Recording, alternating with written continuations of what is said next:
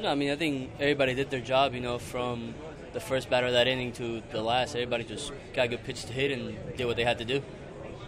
With this team, I mean, I think you guys had hits in the first 7 innings of the game. As the game goes along and you're not able to get those hits to get the runs across, does frustration start to form? What's the feeling like when the at-bats keep coming and you're not able to get runs across? I mean, I don't think it's frustration per se, just because, I think everybody's not happy about it, just because we know what type of team we are as hitters. We know that we should be scoring runs every time we have a chance to, because that's how good we really are.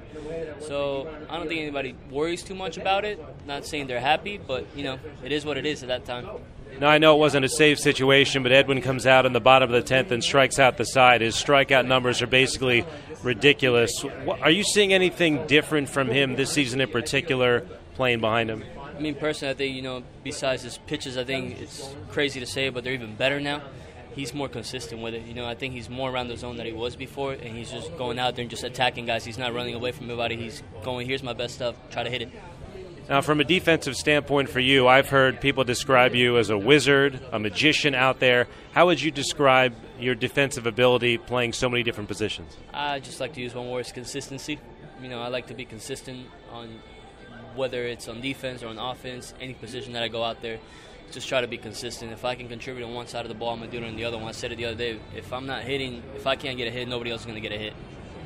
So with that consistency and the work you put in, a lot of the work you guys, the infielders, do with Joey Cora, what are some of those drills? You're sometimes using the glove on your opposite hand. What does some of that prep work do for you? I think that's just something to, do something different, make you think a little more by using the other side of your body. But honestly, it's just having a routine out there where I know how many ground balls I need, where I need them, which situations I got to work on. It's just a few things, nothing crazy really that goes into it.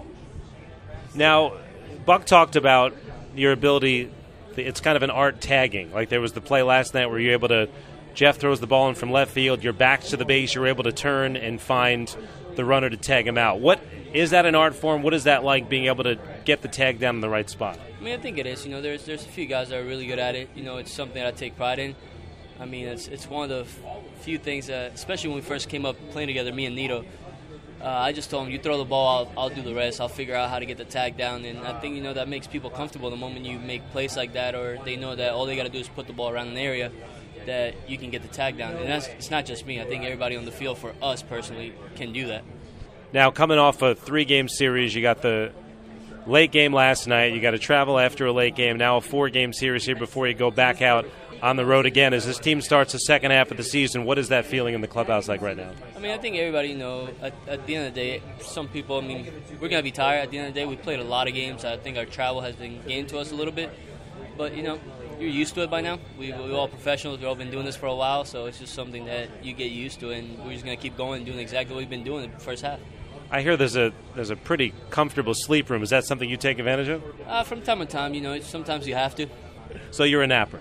From time to time, when I have to here. Just short naps. You can't stay in there for too long, because then you wake up groggy, and you don't want that. I'm jealous. I can't nap. I feel like that's an art form, too. Yeah, no, trust me, in the off-season, naps are part of my day. That's how I get through the day. Excellent. Luis Guillorme, thanks for a few minutes. Oh, no problem.